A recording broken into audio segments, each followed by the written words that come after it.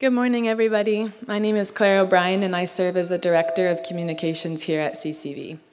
Our reading this morning is from Galatians 5. For freedom Christ has set us free. Stand firm, therefore, and do not submit again to a yoke of slavery. Look, I, Paul, say to you that if you accept circumcision, Christ will be of no advantage to you. I testify again to every man who accepts circumcision that he is obligated to keep the whole law. You are severed from Christ. You who would be justified by the law, you have fallen away from grace. For through the Spirit, by faith, we ourselves eagerly wait for the hope of righteousness. For in Christ Jesus, neither circumcision nor uncircumcision counts for anything, but only faith working through love. The word of the Lord. So Christ Church Vienna began 10 years ago. We're celebrating our 10th anniversary. A week ago, I was reflecting on that, praying, just listening, reflecting, and I wrote down a prayer in that reflection, and my prayer actually, as I was writing the prayer in my journal that I use for other things as well, the prayer actually said this: Lord, I feel very unexcited about celebrating 10 years.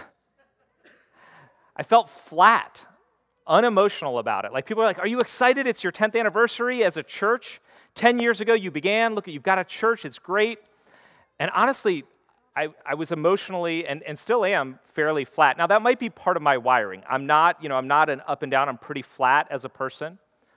But some of me also reflected on it, was just thinking, like, I've accomplished what I wanted to accomplish. Why is that not more exciting? If you had asked me 10 and a half years ago, 11 years ago, if you had told me, hey, in 10 years, you will build a church that has done this, hired this many people, impacted this many people, has established itself in the community, has impacted students in Madison and elsewhere, has reached into the Latino community, has built inroads with the town, with other churches. We've had dozens and dozens and hundreds of people come through this church that have made it their church home, get connected into relationships with one another, grow in their faith. Kids grow up, come to faith, and then go off to college and come back and serve. All these things, the mission stuff we've done, the money we've given out, I would have been super excited 11 years ago, 10 years ago. So why is it that you get there, you arrive, and it's not that exciting? It's not that satisfying. And I think it's not just a church or my emotions or pandemic. I think in some ways we probably can all relate to that. And I think part of the reason is this: something that I've realized in my own life is that we have such a desire, a need for significance, a desire to matter. And we often build that into the successes of life: career success, academic achievements, anything else that we can achieve. And no career success, no degree awarded from the best colleges, no victory can satisfy the depth of our desire to matter, our hunger for significance. Getting there doesn't feel like much once you're there sometimes. And of course, some people would give kind of that, well, like, it's the journey that matters, right? Or quit aiming for some sort of success, just be content where you are. But that's way easier said than done. Being content where you are is not an easy thing to hold on to. And part of it is because we're never 100% sure we've made it, that we matter. We're not sure that we matter at all sometimes, even if we've gotten all these things. And, it's not just true in financial and career success and those sorts of things, because something else we look to give us some sense of ballast is we look to love.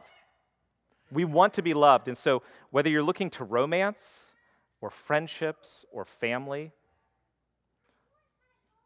what I've found is most of us would say friends and family matter more or are more important than financial and career success. Now, our life choices might not actually measure up with that. If you actually looked at your life choices, like, are you really emphasizing friends and family or career success? But we do think this: we want to be loved. And sure, family and friends matter a lot more. But our need for love is so great. The depth of our hunger to be loved to be accepted and approved of, is so great that no friend, no romance, no child, no spouse can bear the weight of our need for love. So in a very negative way, we're all trapped. We're all bound to our desire to matter, to mean something, to be significant, and our hunger for love, for acceptance and approval. And in the midst of that trapped discontentment, what do? We self-medicate, or we try to escape. We binge, we scroll, we indulge. We give ourselves a little bit of license, like, I deserve this. Get off my back. I don't think that you and I are as free as we think we are. And that's what Paul is talking about. The thesis statement of the whole book of Galatians that we've been looking at this fall is right here in verse 1. It's about freedom, true freedom. Paul says this is where you're going to find it. You could disagree with him, but he says, for freedom, Christ has set us free. Commentators say this is the thesis statement of the entire book of Galatians. And others would identify that this is the big idea of the entirety of redemptive history in a Christian understanding. This is what Jesus has come to do. Freedom, redemption, which basically means a slave who was paid to be set free, or somebody who was in prison who was released from prison. That the entirety of the Christian story is about being set free. When Jesus began his ministry, the very first thing he did in his public ministry was go to his hometown, according to Luke chapter 4. And in his hometown, he stands up in the synagogue on the Sabbath day, and he reads from Isaiah 61. In Isaiah 61, it's a prophecy, and it's a prophecy that says, the Spirit of the Lord is upon me. He's anointed me to preach good news to the poor, to proclaim liberty to captives, to set at liberty those who are oppressed, to proclaim the year of the Lord's favor, which in the Old Testament and Jewish understanding was the year of Jubilee, when all debts were canceled. Anyone who was imprisoned or enslaved was set free. Jesus says, today this has been fulfilled in your presence. I am the one who has come to set everyone free. And that's essentially what he goes about doing in the rest of the narratives. When he heals the paralytic, he sets him free. When he meets the woman at the well, he sets her free from the life that she has been living. Zacchaeus, who has built up this wealthy and hated life, is freed from his money love. The demon-possessed are set free. And then on the cross, true freedom is accomplished for all people. In Galatians 4 that we read 2 weeks ago, this is a summary of the Christian message in just a couple of verses. The summary of the gospel, which basically is the good news of who Jesus is and what he came to do, is this, or this is one of them. When the fullness of time had come, God sent his Son, born of woman, born under the law, to redeem, that means set free, those who were under the law, so that we might receive adoption as sons. And because you are sons, God has sent the Spirit of his Son to our hearts, crying, Abba, Father. So you are no longer a slave, but a son, and if a son, then an heir through God. Jesus' whole purpose for his life, death, and resurrection was to set us free, so that we would move from slavery to whatever we're enslaved to the freedom of being children of God. Christ has set us free. That's what it says there in verse 1. The word has set us free is a Greek verb that's in a tense called the aorist tense. Okay, so that basically means the past punctiliar, which doesn't necessarily help some of you. But that basically means this. It's something that happened and is done. It doesn't continue to happen. Like the sun was shining is sort of a past continuous. But the rock fell happened. It fell, it dropped, it was in the past. It's done. For freedom, Christ has set us free. Means it's already done. It's already been accomplished. When he was hanging on the cross, the last words that he declared were, "It is finished." Nothing more needs to be done. You literally do not have to do anything else to be right with God. Anything you have ever done has been taken care of. In Romans 8:1, Paul puts it this way: there is therefore now no condemnation for those who are in Christ Jesus. That doesn't mean you're not going to screw up and do horrible things. But in Christ, they've been paid for. That debt has been paid for. The sentence has already been lived out. Nothing else needs to be done. You are free, totally free. And there's assurance in what Paul is writing about here, that we cannot lose our freedom in Christ. But he's worried about two things. One, because you can live with a bondage mindset. You can be free, set free entirely, because your faith is in Christ, and yet live as if you're not a child, but live as if you're a slave. Or you can reject the freedom Christ offers altogether and try to live your own life. And that's what Paul was worried about here. We see what he goes on to say in the rest of verse 1 and into verse 4, when he says to the Galatians, "Stand firm, therefore, and do not submit again to a yoke of slavery. Look, I, Paul, say to you that if you accept circumcision, Christ will be of no advantage to you. I testify again to every man who accepts circumcision that he is obligated to keep the whole law. You are severed from Christ, you who would be justified by the law. You have fallen away from grace." So for those of you who have not been with us, because I know that some of you are just here today to celebrate, we've been looking at Galatians, and Galatians is about this. The Galatians were Gentiles who became Christians. So they lived in Galatia, this area of Turkey now, modern-day Turkey, kind of rural areas up north, and they were Greek and Roman citizens. They were not Jewish people. They came to faith in Christ because of Paul when he went to preach the gospel to them. Later on, some Jewish Christians came from Jerusalem, and they said, "Oh, you guys became Christians under Paul. Well, you know what? Because you're not Jewish, you need to actually start doing Jewish things. You need to get circumcised. You need to eat certain foods and celebrate certain days. Follow these works of the law." And Paul says to them, if you accept that as necessary, if you say you have to start doing these morally kind of right things in order to be accepted by God, you're rejecting Christianity altogether. To put it in more modern terms, if you say you just need to believe in Christ but then follow these rules, you're negating the cross of Christ. You're finding your assurance of acceptance before God on the basis of your good record. And Paul is saying, being good, trying to be good as a way of being acceptable before God is the opposite of the good news of Jesus Christ. It basically negates grace and what Christ already accomplished on the cross. And I think the problem is many of us, even if you're not religious, we're all rule followers. Not everyone. I know not everyone in here is a rule follower. But if you lived a pretty successful life, you're on some level a rule follower. It might not be religious rules you're following, but you're following some moral code in order to be acceptable, to know that you matter, to be loved. And Paul says that is the opposite of what Jesus is offering in the gospel.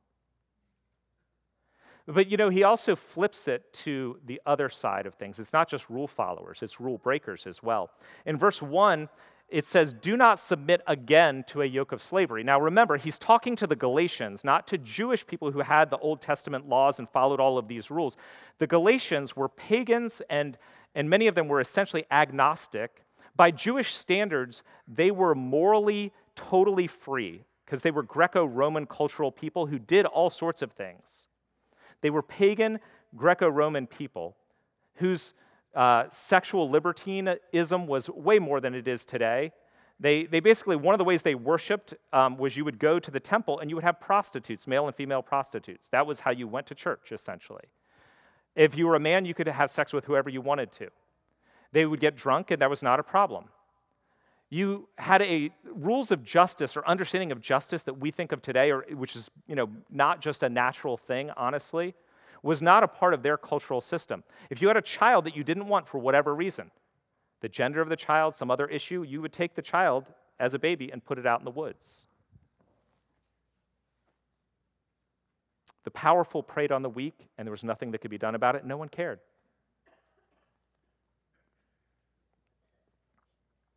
So when Paul says, do not submit again to a yoke of slavery, what's interesting is he's making a comparison with following all the rules and being very religious. The Galatians were not rule followers. They were not religious in the way the Jews understood it. So Paul has said throughout this whole book, following all these rules like circumcision and certain foods you have to eat and certain days you have to celebrate, it's slavery. Don't go to that. But right here, he says, and so is doing whatever you want. Both religious moralism and secular relativism, to put it in modern terms, are forms of slavery.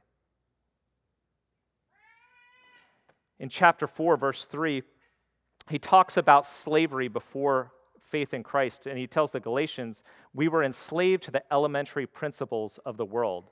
And I talked about that 2 weeks ago. Elementary principles is basically the culture that you live in.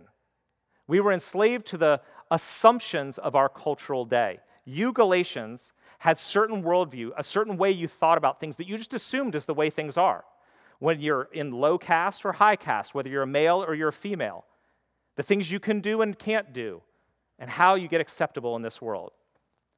And every culture has them. Every culture has a set of values and priorities.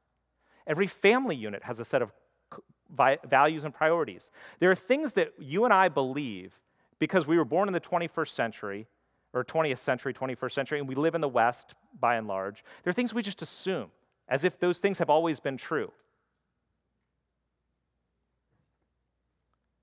It's the accepted view of what is good, what matters, and how you will be happy. We take it as obvious. We try to live up to it to be acceptable. And what Paul is trying to tell the Galatians, and I think therefore us, is both conservative moral rule following and secular liberal relativism are forms of spiritual slavery. Following the rules, being good and successful, and rejecting the rules and doing whatever you want are enslaving. Because in both, you actually have to continually perform for someone or for something. You're always performing for someone or something. We all are. Whether that's your religious community, your peers, your parents, your wife, even for yourself. But when you're performing for someone else, or even for yourself, you can never be sure you've done enough. You can never be sure you measure up, or that you're loved, or that you matter. You actually can't be 100% sure. There's a modern definition of freedom that might be something like this. Our kind of modern Western version of freedom is do whatever you want, so long as it makes you happy and you're not harming anyone. So we define freedom in that way, as being able to do whatever you want, and whatever makes you happy, as so long as you don't harm anyone. The problem is, doing whatever we want often involves things that we don't realize are contradictory. We can't actually do whatever we want. We're not even free to do what we want, because we have competing and contradictory desires. A man may want to have a loving family and sleep with whoever he wants to sleep with. Those may be actually real desires in him. They can't live together.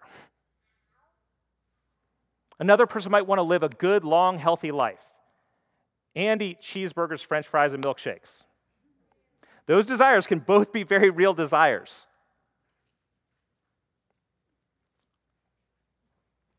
We're not even free to do what we desire. Or in a sense, our desires often conflict.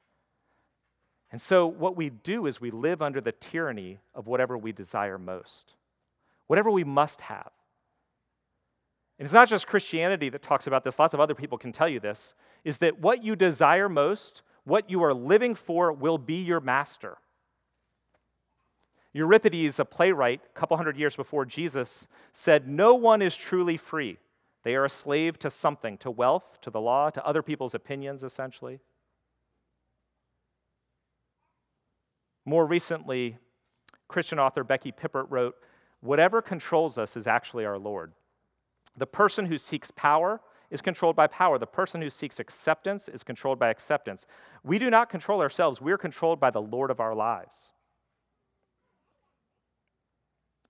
And in one of the most profound kind of statements that I've ever read, novelist David Foster Wallace gave this address to the commencement. It was the commencement address to Kenyon College, where he was a professor. And Wallace was at best an agnostic, but probably an atheist, but this is what he had to say. "In the day-to-day trenches of life, there's actually no such thing as atheism. There's no such thing as not worshiping. Everybody worships. The only choice we get is what to worship.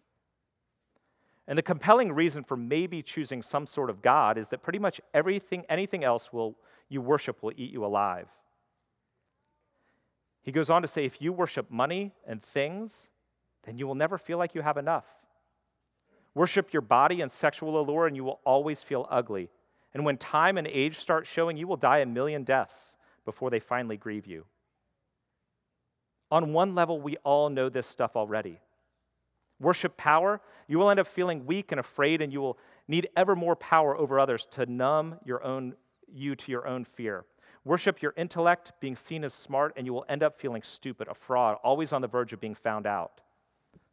But the insidious thing about these forms of worship, he goes on to say, is not that they're evil or sinful. It's that they're unconscious. They are default settings. And the world will not discourage you from operating on your default settings, because our present culture has harnessed these forces in ways that have yielded extraordinary wealth and comfort and personal freedom. The freedom, that is, to be lords of our tiny skull-sized kingdoms, alone at the center of all creation.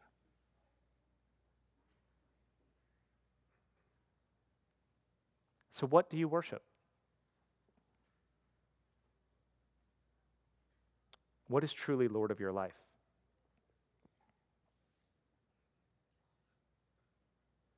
Does it really set you free?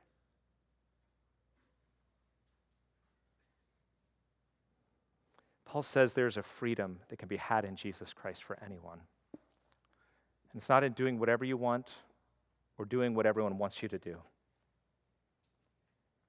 He goes on to say in verses 5 and 6, "For through the Spirit, by faith, we ourselves eagerly wait for the hope of righteousness. For in Christ Jesus, neither circumcision nor uncircumcision counts for anything, but only faith working through love." So to put it to rest at the end, he says to the Galatians, look, whether you get circumcised or not doesn't count. That doesn't matter. What matters is faith working through love.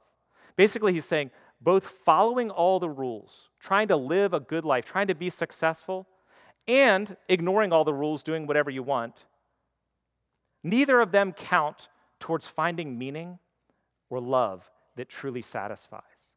Neither of them enable you to establish a relationship with God. Neither of them give you true hope for the future. But the good news is no matter what we've chosen, every one of us can come through Jesus. Tim Keller writes, Paul is saying, my good performance does not make me right with God, nor does my bad performance really make me any more lost and hopeless. All of us stand equally lost and yet equally able to be saved.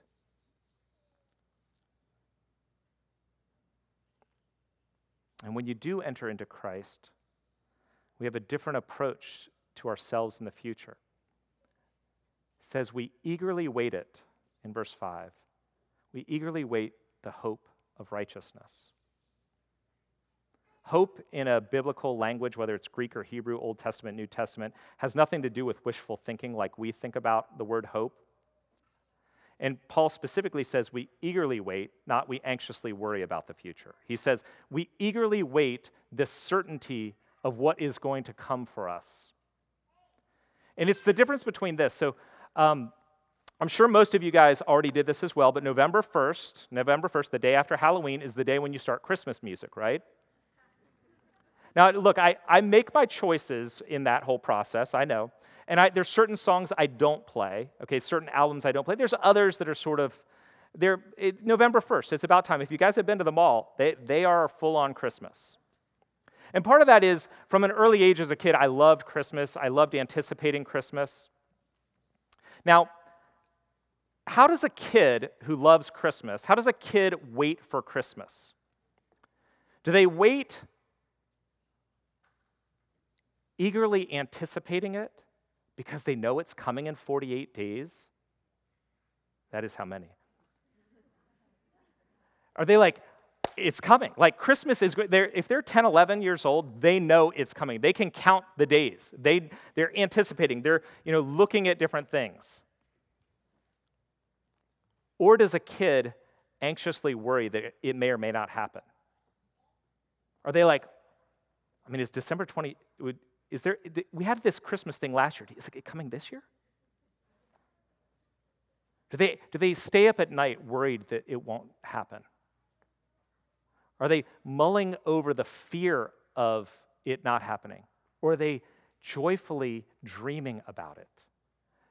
Their daydreams are hopeful because they are confident. Eagerly waiting is what those who have put their trust in Christ do. They have a hope that is certain. And what matters is the faith in that working through love, energizing, empowering them to love God and one another. Eagerly waiting in hope and faith working through love, and we'll talk more about faith working through love next week, is not simply a decision. It's not about willpower, like, okay, I need to stop being so anxious and worried. I've got to think better. I've got to love people better. Rather, it comes from a delighting in all that you and I have in Christ. Waiting eagerly is something we cultivate. Gospel freedom that Paul is actually talking about here, gospel freedom involves, instead of striving, straining, always trying to prove yourself, it's resting in Christ, warming yourself by the fire of God's acceptance and love of you. Not trying to prove yourself, not trying to find yourself. It's being at complete peace because you are loved and accepted and valued by the only one that truly matters. And it cannot be taken away. And I want all of you to know that. 10 years ago, we planted Christ Church Vienna. 12, 13 years ago, I was dreaming about planting Christ Church Vienna. Why? Why does somebody start a new church? Because they weren't going to get a job in another church? Because they want a lot of people to come and listen to them talk? They want to create their own little empire? It's a good job. Do you know why I started Christ Church Vienna? Because it is the single most effective way. Starting new churches is the single most effective way to reach people with the good news of Jesus Christ.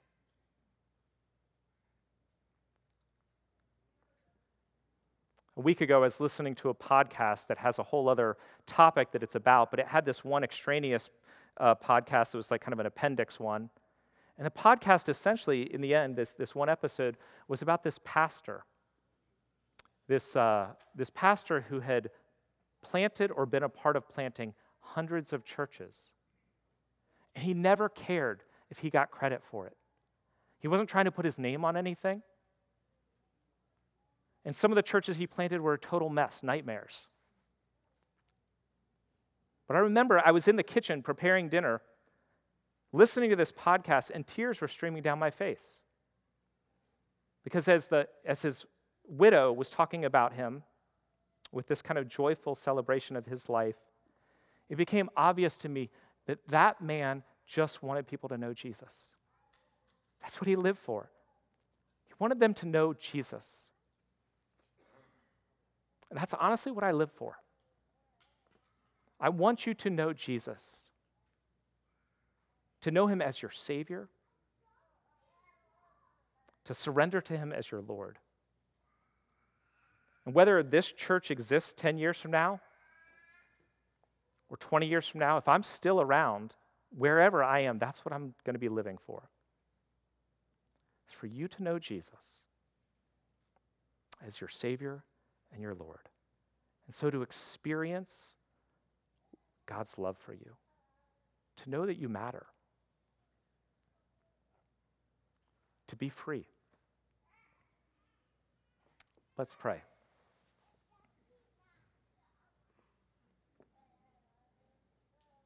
God, we all live with guilt and shame and fear. We want to be accepted and acceptable. We want to know we matter. We want to be loved. The good news that you gave us in Jesus is that we are in Christ. It's hard to believe that. It takes faith. But I pray even now that those of us who need to hear this again or for the first time, whatever is happening inside of our heads, we would not put it to sleep,